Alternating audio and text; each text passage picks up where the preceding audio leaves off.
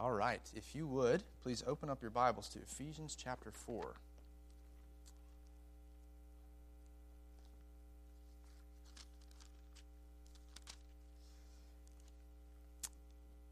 A few weeks ago, I know we've been in and out, but a few weeks ago we began to delve back into the practicalities of the Christian life in Ephesians 4.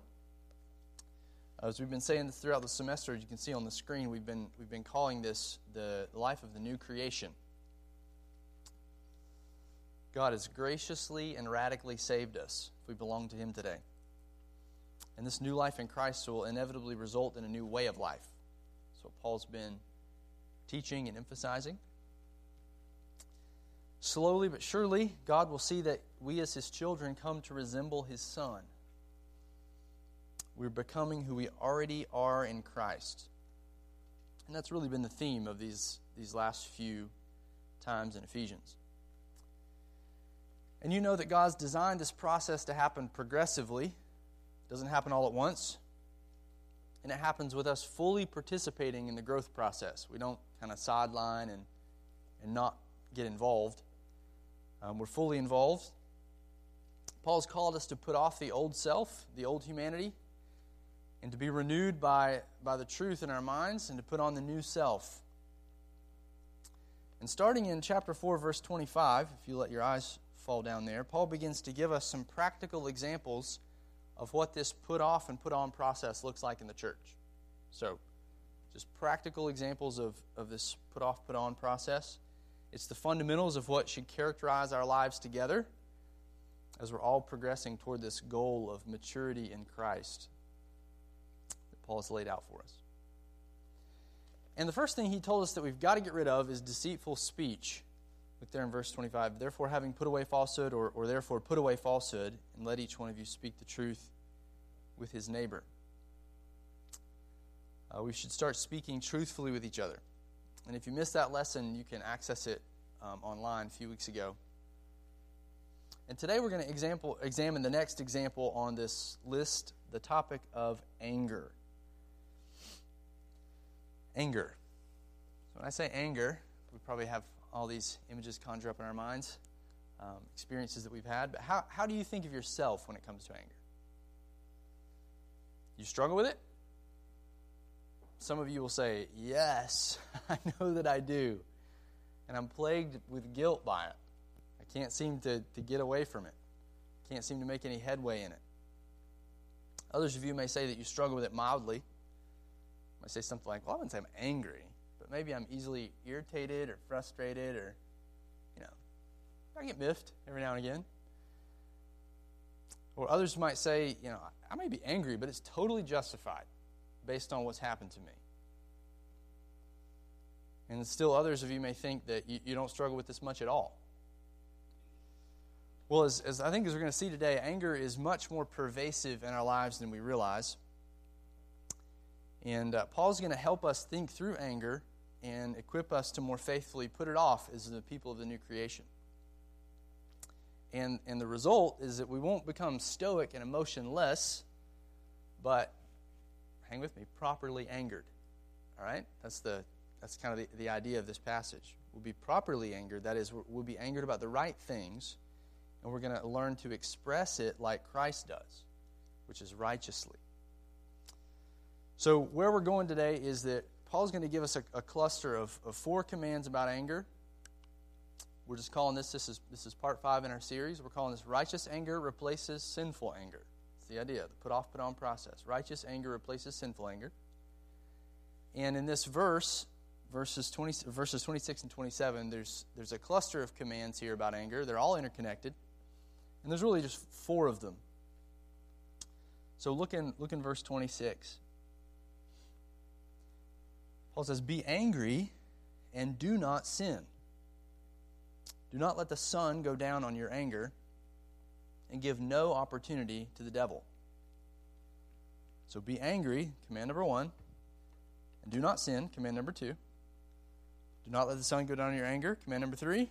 And number 4, give no opportunity to the devil. All imperatives there.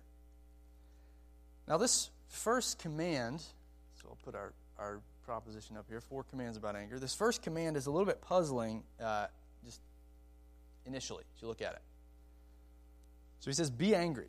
And you think, okay, what about the Greek text? What does the Greek text say? Does the translation get it right? Yes, they did. They did get it right.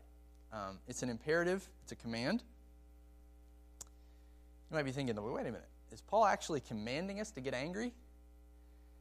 And before we get excited, all you type A hot-headed personalities, tell it like it is, people. Don't get too excited yet. Paul's not justifying our anger. Our outbursts aren't a virtue. Look down in verse 31. This just kind of helps hem us in here. He says, let all bitterness and wrath and anger and clamor and slander be put away from you, along with all malice. So there's a lot of words in here, but I just want you to catch 2 of them in particular. He said, let all, and then ... anger. See that word? It's the same. There's a verb here in our text, but this is the same root word here. Let all anger be put away from you. To get rid of it, like contaminated clothes. I won't make a coronavirus joke there. I'm trying to hold it in. Probably we shouldn't joke about these things. So this is an apparent discrepancy in our text, okay? So it looks like Paul's commanding us to be angry, and then he says, don't let any anger in your life. You put it all away. So this apparent discrepancy leads some pastors and scholars to see Paul not necessarily making a command here to be angry, but like a concession. It's conceding that we're sometimes angry. So one scholar puts it like this. He says, anger is to be avoided at all costs, but if for whatever reason you do get angry, then refuse to indulge such anger so that you do not sin. So in other words, he's saying avoid it. And if you can't, then deal with it, right? The only problem with this view is that it doesn't fit the grammatical form of the verb. Paul's issuing an imperative here. So what's he saying? Well, I think the best interpretation of this verse is that Paul's commending a form of anger, what we might call righteous anger, or anger that's properly motivated. So we're going to flesh this out, but he's essentially saying, be angry for the right reasons. Be angry, but don't let that anger be tainted by any form of sin. That's like foreign to us, right? As human beings. Well, let me just quick give you 3 reasons why I think this is the best interpretation of Paul's intent here. I mean, good people take a different view here than I do. Number 1, I think it most fits the grammatical form of the verb, of the imperative here. Be angry and do not sin. Number 2, he's actually quoting from the Old Testament here, Psalm 4:4. And that's the intent of the original use of these verses in that psalm. There, David is commending being angry for the right reasons. He's commending being angry at slander, being angry against slandering the innocent and idolatry. And so I think Paul's meaning here is consistent with David's meaning in Psalm 4:4. And he's bringing it into this new covenant context. So that's the second reason. Number 3, when you broaden out in Scripture, you do see this theme that anger is presented as actually an appropriate and righteous characteristic throughout Scripture. Think about it just for a minute. God's character expresses itself in righteous and appropriate anger. So it says, Psalm 7:11 says, God is a righteous judge, a God who feels indignation every day. We look to Jesus, who was righteously angry on a few occasions. It's an important observation. He's not perpetually righteously angry, just on a few occasions. It wasn't normal or habitual in his life. And even Paul was occasionally angered. I think of the example when he went to Athens. It says his spirit was provoked within him when he saw their widespread idolatry. So this righteous anger is clearly a biblical category, and I think that's what Paul's talking about here. So our first command, we could summarize it like this. Cultivate righteous anger. Cultivate righteous anger. Now, even saying it like that kind of puts you, at least it makes me a little uncomfortable, and I wrote the heading here. But I think that's the idea here. Be angry. Paul's saying, be angry and do not sin. Paul's telling us that there are legitimate things to be angry about.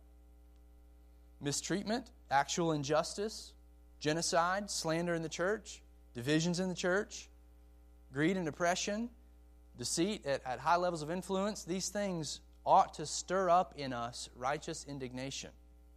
They ought to motivate us to take appropriate godly action. We should, another way the Bible says this is we should love what God loves and we should hate what God hates. If you want a psalm on that, Psalm 119 at various points throughout, I mean, you just hear, I love your law and I hate wicked. I hate wickedness. I hate evildoers. Now, don't think sinful hatred.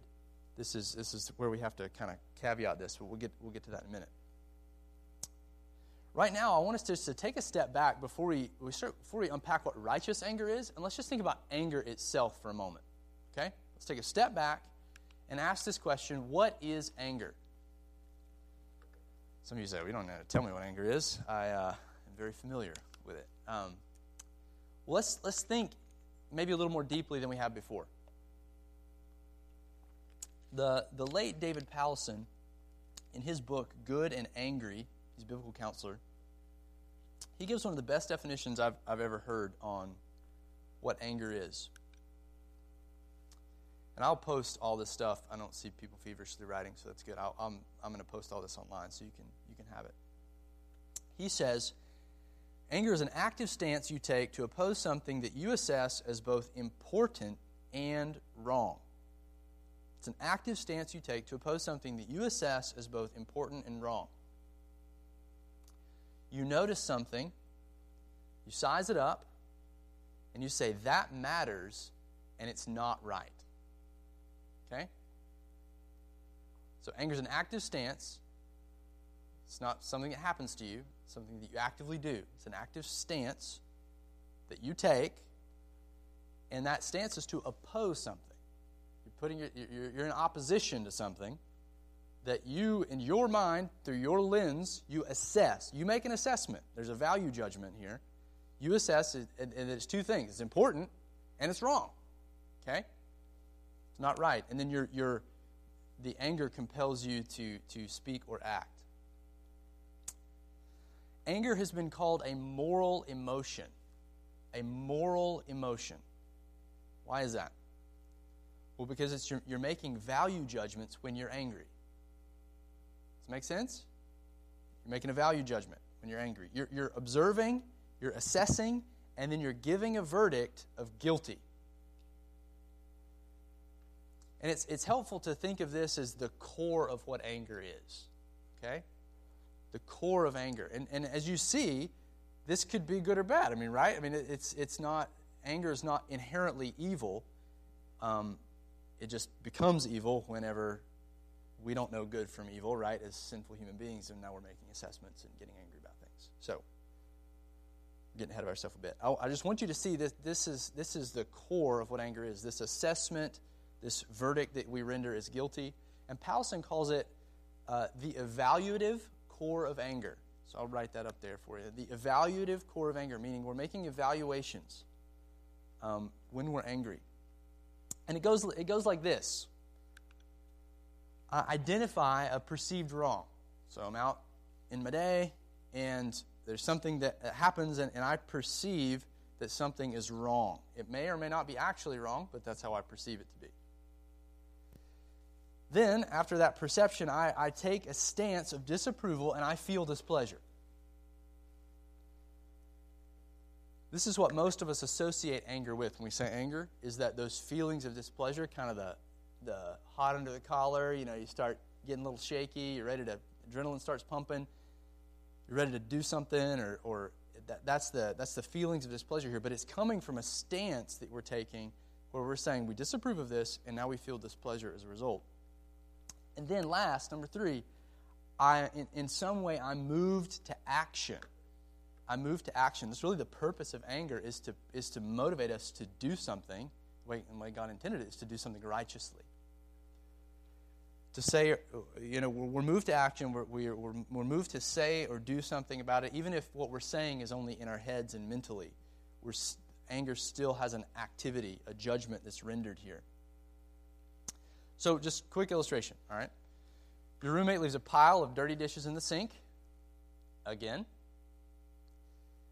You walk in after a long day of class or work, you reach for a plate, and guess what? They're all dirty. And they're dirty from the study group, or maybe make it a little worse, the little friend party that just happened.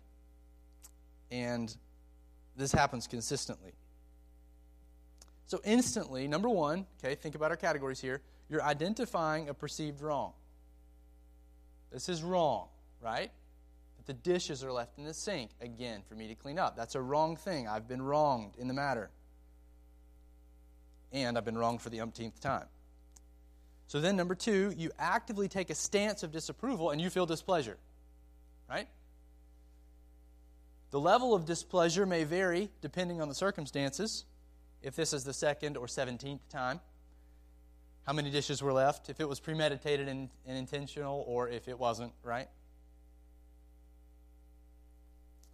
So you feel this displeasure, number two. Number three, you're moved to some type of action as a result of this.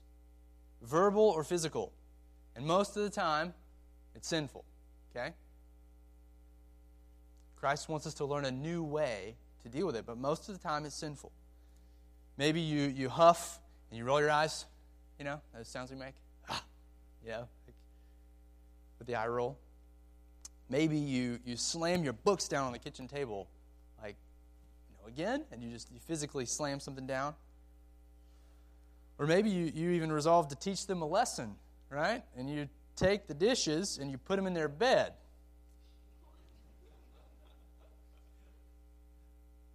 Don't get any ideas, okay? Or maybe you do the dishes. And you pretend everything's okay. Roommate comes in, you're just doing the dishes, you know, and you're pretending everything's okay on the outside while you're actually seething on the inside. You're nursing your justifications for being so angry with your roommate. That's still an action, right? That's still an action that you're taking, even though it's all internal. And what I want you to see, I just want you to flesh out these things of what's happening in anger, okay? The evaluative core that's taking place. You're making observations, you're rendering judgments, and we can see that anger just doesn't happen to you. It's an active stance that you take in opposition to something that you assess as both important and wrong. So if that's generally what anger is, what's happening, what is righteous anger then? If we're to just put some shoe leather on that one. What is righteous anger? Really what Paul's commending here. Be angry and don't sin. Well, when we survey the examples of it in Scripture, this is just a snapshot, okay? This could be several lessons in itself, but just a snapshot. Here's what we find. Righteous anger has some characteristics. It's angered by actual sin. It's angered by actual sin.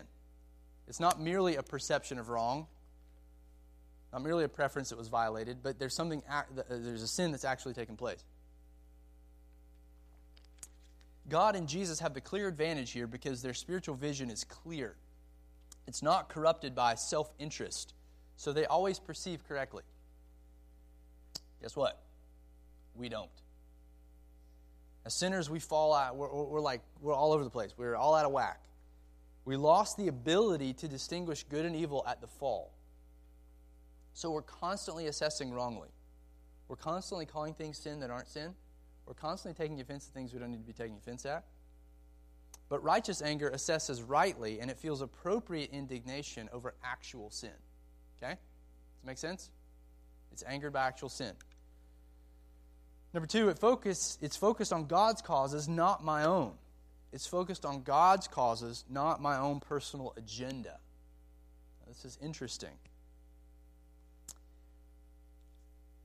What's kind of wild about the example of Jesus is that he wasn't righteously angry all the time. There's only 3 or 4, maybe 4 occasions that he's described in the Gospels as being angry in a perfect way. We only see him get angry a handful of times. He has zeal for his Father's temple, and so he brings a judgment or a cleansing on the temple. He was angered at the Pharisees' hardness of heart and also when his disciples prevented children from coming to him. That elicited righteous anger from Christ. And that's about it. At least what we're told about. But when he was personally reviled, when Christ was personally reviled, how did he respond? We didn't get angry, but he responded with patience, endurance, mercy, intercessory prayer for his enemies. So the point is, righteous anger isn't focused on, almighty me and almighty you. It's not on our agendas. Righteous anger is focused on God's causes, God's agenda, God's glory, and we care when that's maligned and when evil's perpetrated. So it's focused on God's causes, not my own. And maybe even this is the most helpful to me. It coexists with other godly qualities. It coexists with other godly qualities. They run together. It's not, righteous anger is not opposed to love or gentleness or patience. It cooperates with those godly character traits. And it's expressed in godly ways. So righteous anger is expressed in non-sinful ways. This is very clarifying for me when I'm thinking about righteous anger. It's still compatible with the fruit of the Spirit, with love, joy, peace, patience. It doesn't fly off the handle in its expressions, right? It's self-controlled and constructive. It's not destructive. It doesn't take vengeance. It expresses itself in edifying speech, even if it's a rebuke.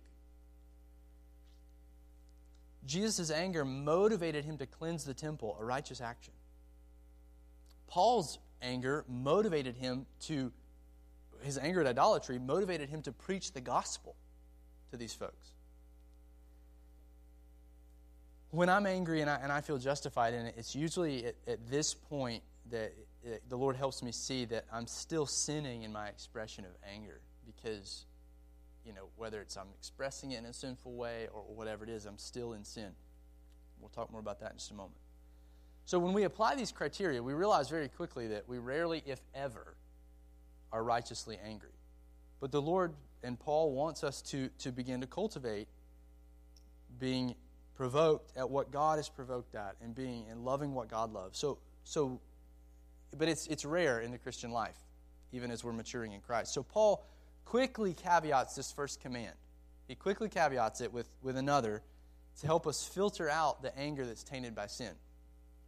Paul says, number 2, we must forsake sinful anger. We must forsake sinful anger. Be angry and do not sin. Paul knows how easily deceived we are to think that our anger is justified, that it's righteous and worthy anger. So he tells us almost immediately not to sin. But that brings up a question. Okay, so how do I know if my anger is sinful or not? How do I know if my anger is sinful or not? Well, we can use our previous categories. Just look at your perceptions. Look at your perceptions. Is what you're angry about actually sin? Or is it just something that you perceive to be wrong? We often have wrong perceptions of good and evil, so we get upset about things that we shouldn't get upset about, and we don't get angry about the things that we should get angry about. Again, because we're all out of whack. But remember, Christ is renewing our minds with his truth, so there's hope there. But just first look at your perceptions. Next, examine your motives. Examine your motives. Ask yourself, why am I so angry? If you're trying to evaluate, think, am I more concerned with God's glory here than my own? Right? Am I more concerned with his agenda than my agenda? Most of the time, almost all the time, we're angry because we don't get what we want. Okay? It's a James 4, 1 and 2. James asks and answers the very question that we're asking here. He says, what causes quarrels and fights among you? Paraphrase, why are you sinfully angry? Is it not this, that your passions, your desires are at war within you? You desire and you do not have, so you murder. You covet and cannot obtain, so you fight and quarrel. In other words, you get sinfully angry because someone or something has crossed your desires.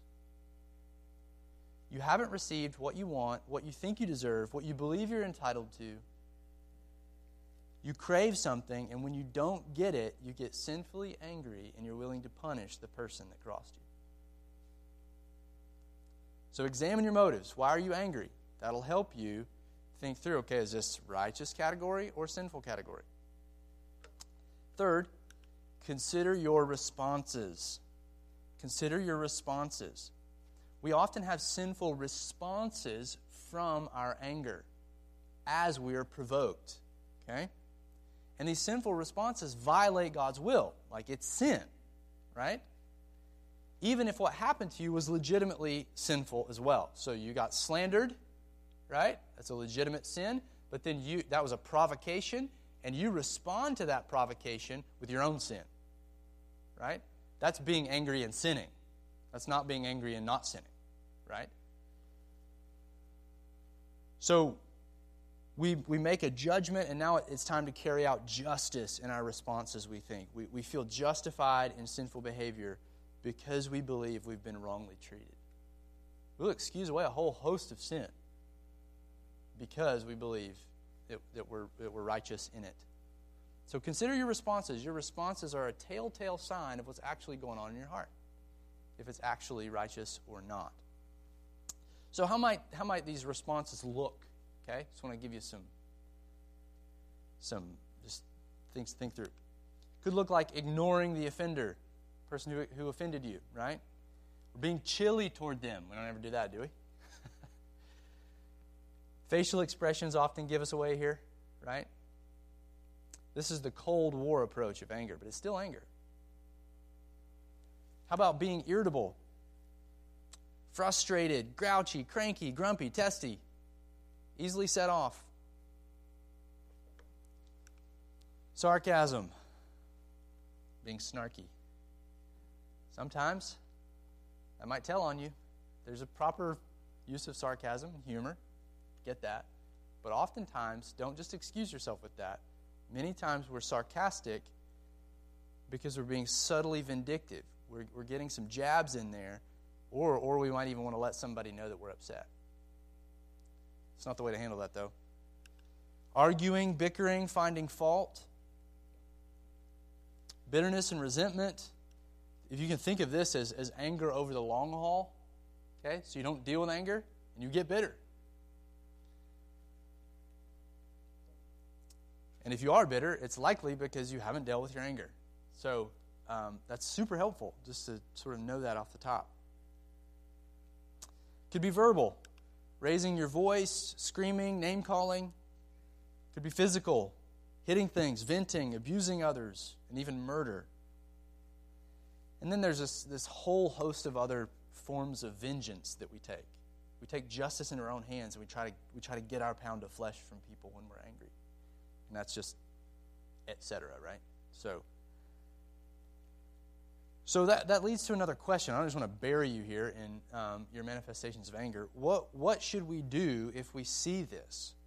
Well, Paul addresses that next. He says we must forsake sinful anger. Well, nope. That was my second point. He says we must deal with anger quickly. Got to deal with anger quickly.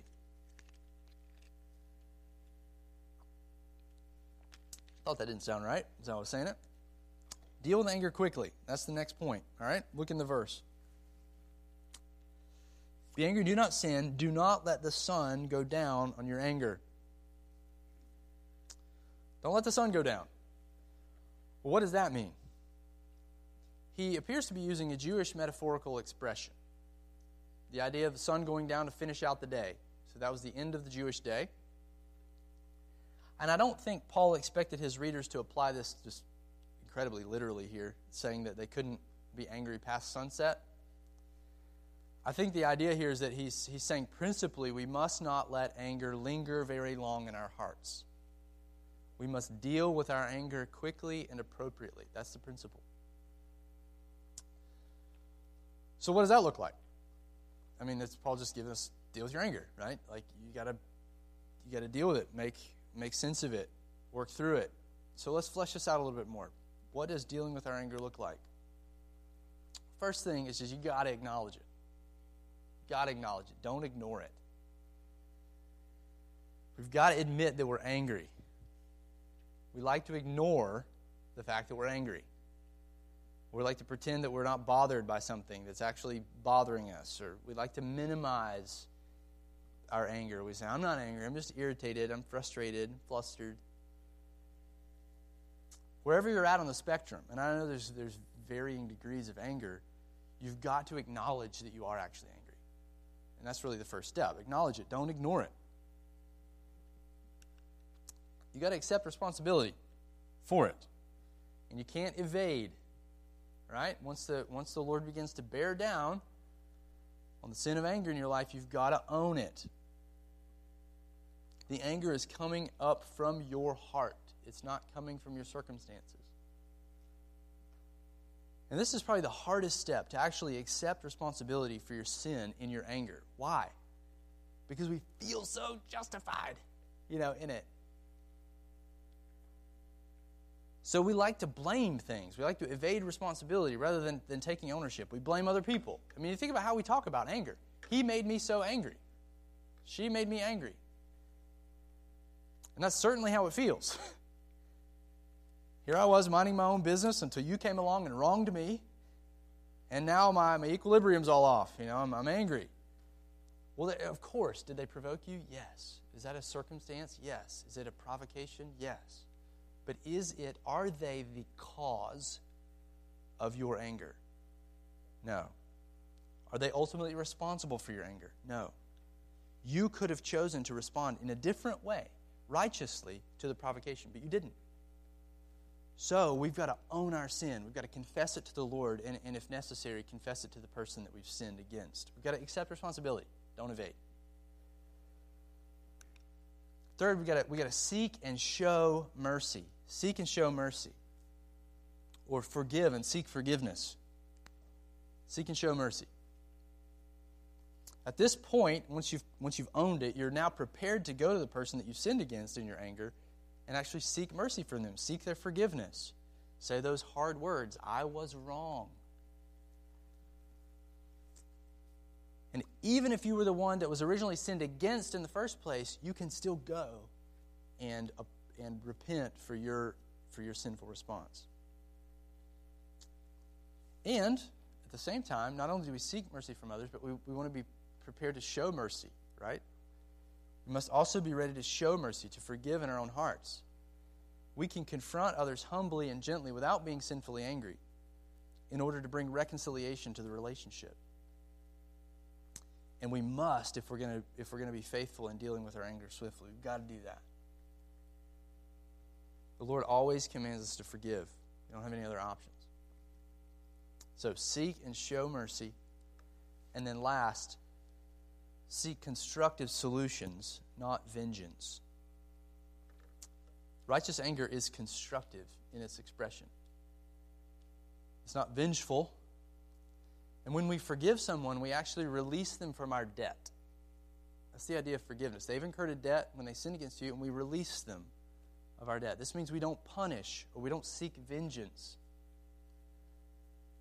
regardless of whether they realize it or not, the offender, right? The Lord commands us not to seek revenge, but to leave vengeance to Him. It's Romans 12.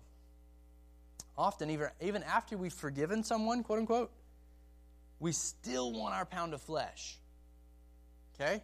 We've got to be honest about that. We want to take it back. Even after we've said it's off, it's forgiven, the debt's erased, we want to get our pound of flesh back. We dole out little punishments, like the silent treatment, or being chilly, or being sarcastic, or being vindictive. Some of the things that we say or how we treat the person. You've got to realize that's a contradiction. Either forgiveness hasn't happened, or you're violating the forgiveness. It's like the bank trying to go back and take your payment, like get you to make payments on a loan that they've canceled. They can't do that. We've got to put all this stuff away. Instead, we've got to seek constructive solutions to our problems, not vengeance. So I think those are some ways. There's probably more we could add to that, but some ways that we deal with anger, I think that Paul would affirm. And really the last thing I want to draw your attention to is what happens if we don't deal with anger? Okay? What happens if we don't deal with it? Well, Paul actually tells us at the end of this verse that that we allow Satan to have influence in our lives and in our churches if we don't deal with anger. So his last command is, the way I've summarized it here, is don't allow satanic influence. Notice what he says here. And give no opportunity to the devil. It is particularly paired with that last one of not letting the sun go down in your anger and give no opportunity to the devil. They go together. So that means if you don't deal with your anger swiftly, you're cracking the door for an opportunity for Satan. The text here reads quite literally, don't give a place or an opportunity to the devil. Well, an opportunity for what? For him to exert his influence. For him to promote his counter mission to the mission of Christ, the mission to steal, kill, and destroy. How many of you would actively allow Satan to have an influence over the sheep here at TBC? Probably not many of you would raise your hand, I would hope. My guess is none of you would want that. But do you realize that every time you refuse to deal quickly with your anger, you're allowing him an opportunity to influence through you? Every time you get sinfully angry in this body and refuse to deal with it, you're a sitting duck. You're advancing the satanic counter mission to fracture the relationships in this body. This unity that God has created in Christ through the cross. You say, wow, Clay, really? Like, is that really the case? That's what Paul says. It is that serious. So how is that the case? Well, just think about it. Someone in this church sins against you. You're hurt and you're angered, but you refuse to handle it biblically. Let's just take the most common thing you internalize. You nurse that hurt, and then you become more and more justified in how you feel toward that person. Slowly but surely, you become embittered toward that person, whether you like to admit it or not. You avoid them in the church. You grow suspicious of their intentions toward you. And pretty soon, you grow suspicious of their friend group too. Eventually, you find yourself subtly tearing them down to your friend group. You want others to join you in your low and suspicious view of these folks. And pretty soon, there's palpable division in the church and suspicion between groups within the church, which will only breed more conflict and hurt. And the most tragic part of all of this is the devastation that it causes, but it's the distraction. The distraction. Our eyes are now off the mission of Christ and what he's called us to. We focused on defending ourselves from one another. So it's hard not to see, when you put it like that, it's hard not to see Satan's handiwork in unresolved anger in the church. We should really protect against false teaching. I mean, I'm a pastor, right? I'm an advocate of that. We should protect against false living too. Here, Paul says Satan can get into our church through unresolved anger. We've got to look that in the face, and we've got to let that motivate us to deal with anger. That's why Paul tells us this at the end. He gives us the truth to motivate us into action. His goal is a loving one, to help us see what's at stake, to be humbled, and to deal with our anger the way he desires us to deal with it. So let this verse sort of resolve in your heart not to let satanic influence into our congregation, into Timberlake, into Boundless. So as we're landing the plane here, let me just go back to our dishes example. Okay? So that happens. Last thing I want to leave you with here and kind of wrapping all this up. Where we often end, or where we often enter into the situations of life is we enter into these circumstances and it's just the provocation is real, right? The dishes are there, you're not ready for it, you're not planned, maybe you had a bad day before, and it's just, you feel the anger rising in your heart. So what do you do? In that moment, you have to renew your mind. you've got to renew your mind. Because everything in you is going in the sinful anger direction. You don't see straight, right? Especially the more we're provoked.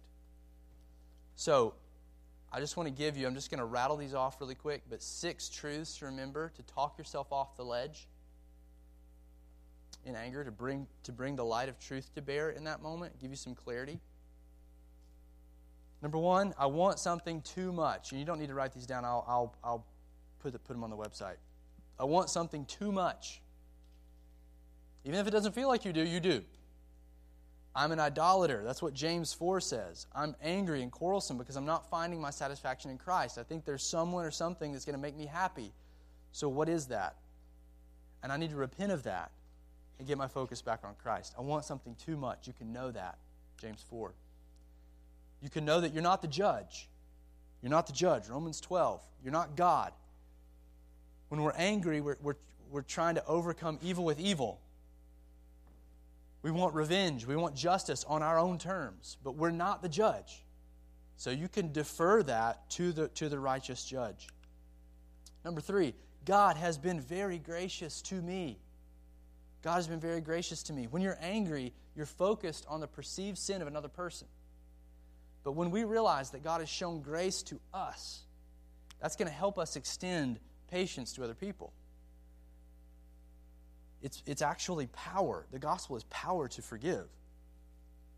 And you have to, one guy said you have to force yourself not to think about the gospel to be angry. Just a very helpful way to say that. God has been very gracious to me. Number 4, God is in control. He's in control of the circumstance.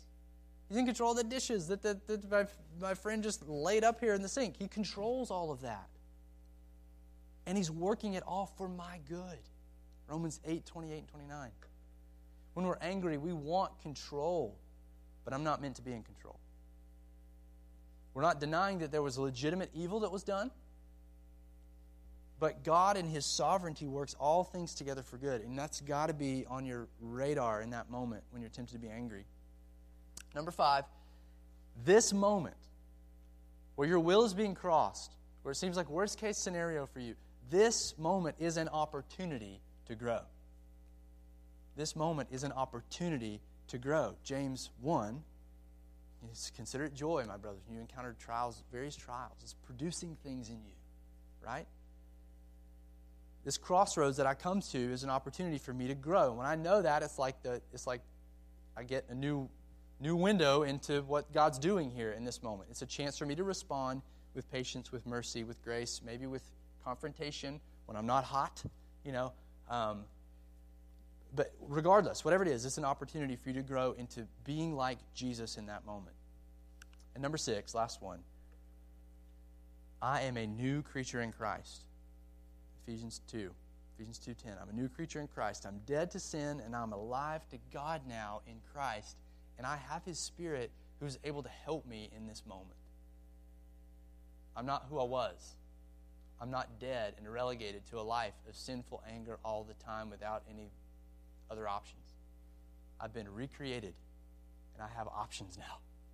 Right? Doesn't mean you're always going to follow Him, but you are a new creature, you have a new nature, and you can now live out of that new nature. And I think all those things, there's more, man, we can just keep laying these up, but these are 6 things. I kind of adapted this from a sermon from Jim Neuheiser. I added another one in there, but these are 6 things I think are just absolutely essential in that moment where the anger is boiling, and you got to bring that truth to bear to renew your mind, like Paul's saying in Ephesians 4, so that we can put off sinful anger and put on restraint and all the other fruit of the Spirit. I've got some more appendices in this lesson that I'll shoot that'll be up there. You can read them, other definitions and things. Also, just want to make one book recommendation. If this is something you struggle with, this book, Uprooting Anger, by Robert Jones, is one of the best out there on this topic. If this is a real struggle for you. And what I would encourage you to do is don't read this by yourself. Grab this and get connected with somebody that's ahead of you in the Christian life in this church. If you need help with that, I'll pair you up with somebody and work through this.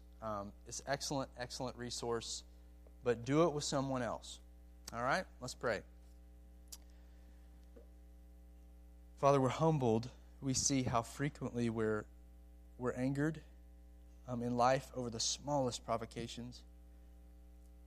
So we just beg you, we thank you for your mercy, and we beg you for renewed strength, perspective, to be overcoming this anger, to be putting on just righteous anger, to be putting on restraint and the other fruit of the Spirit that come with that in our interactions with one another. Help us to deal with it. Help us to be humble and honest and to deal with these manifestations of sinful anger in our hearts and our lives. Give us victory, we pray, in Christ's name. Amen.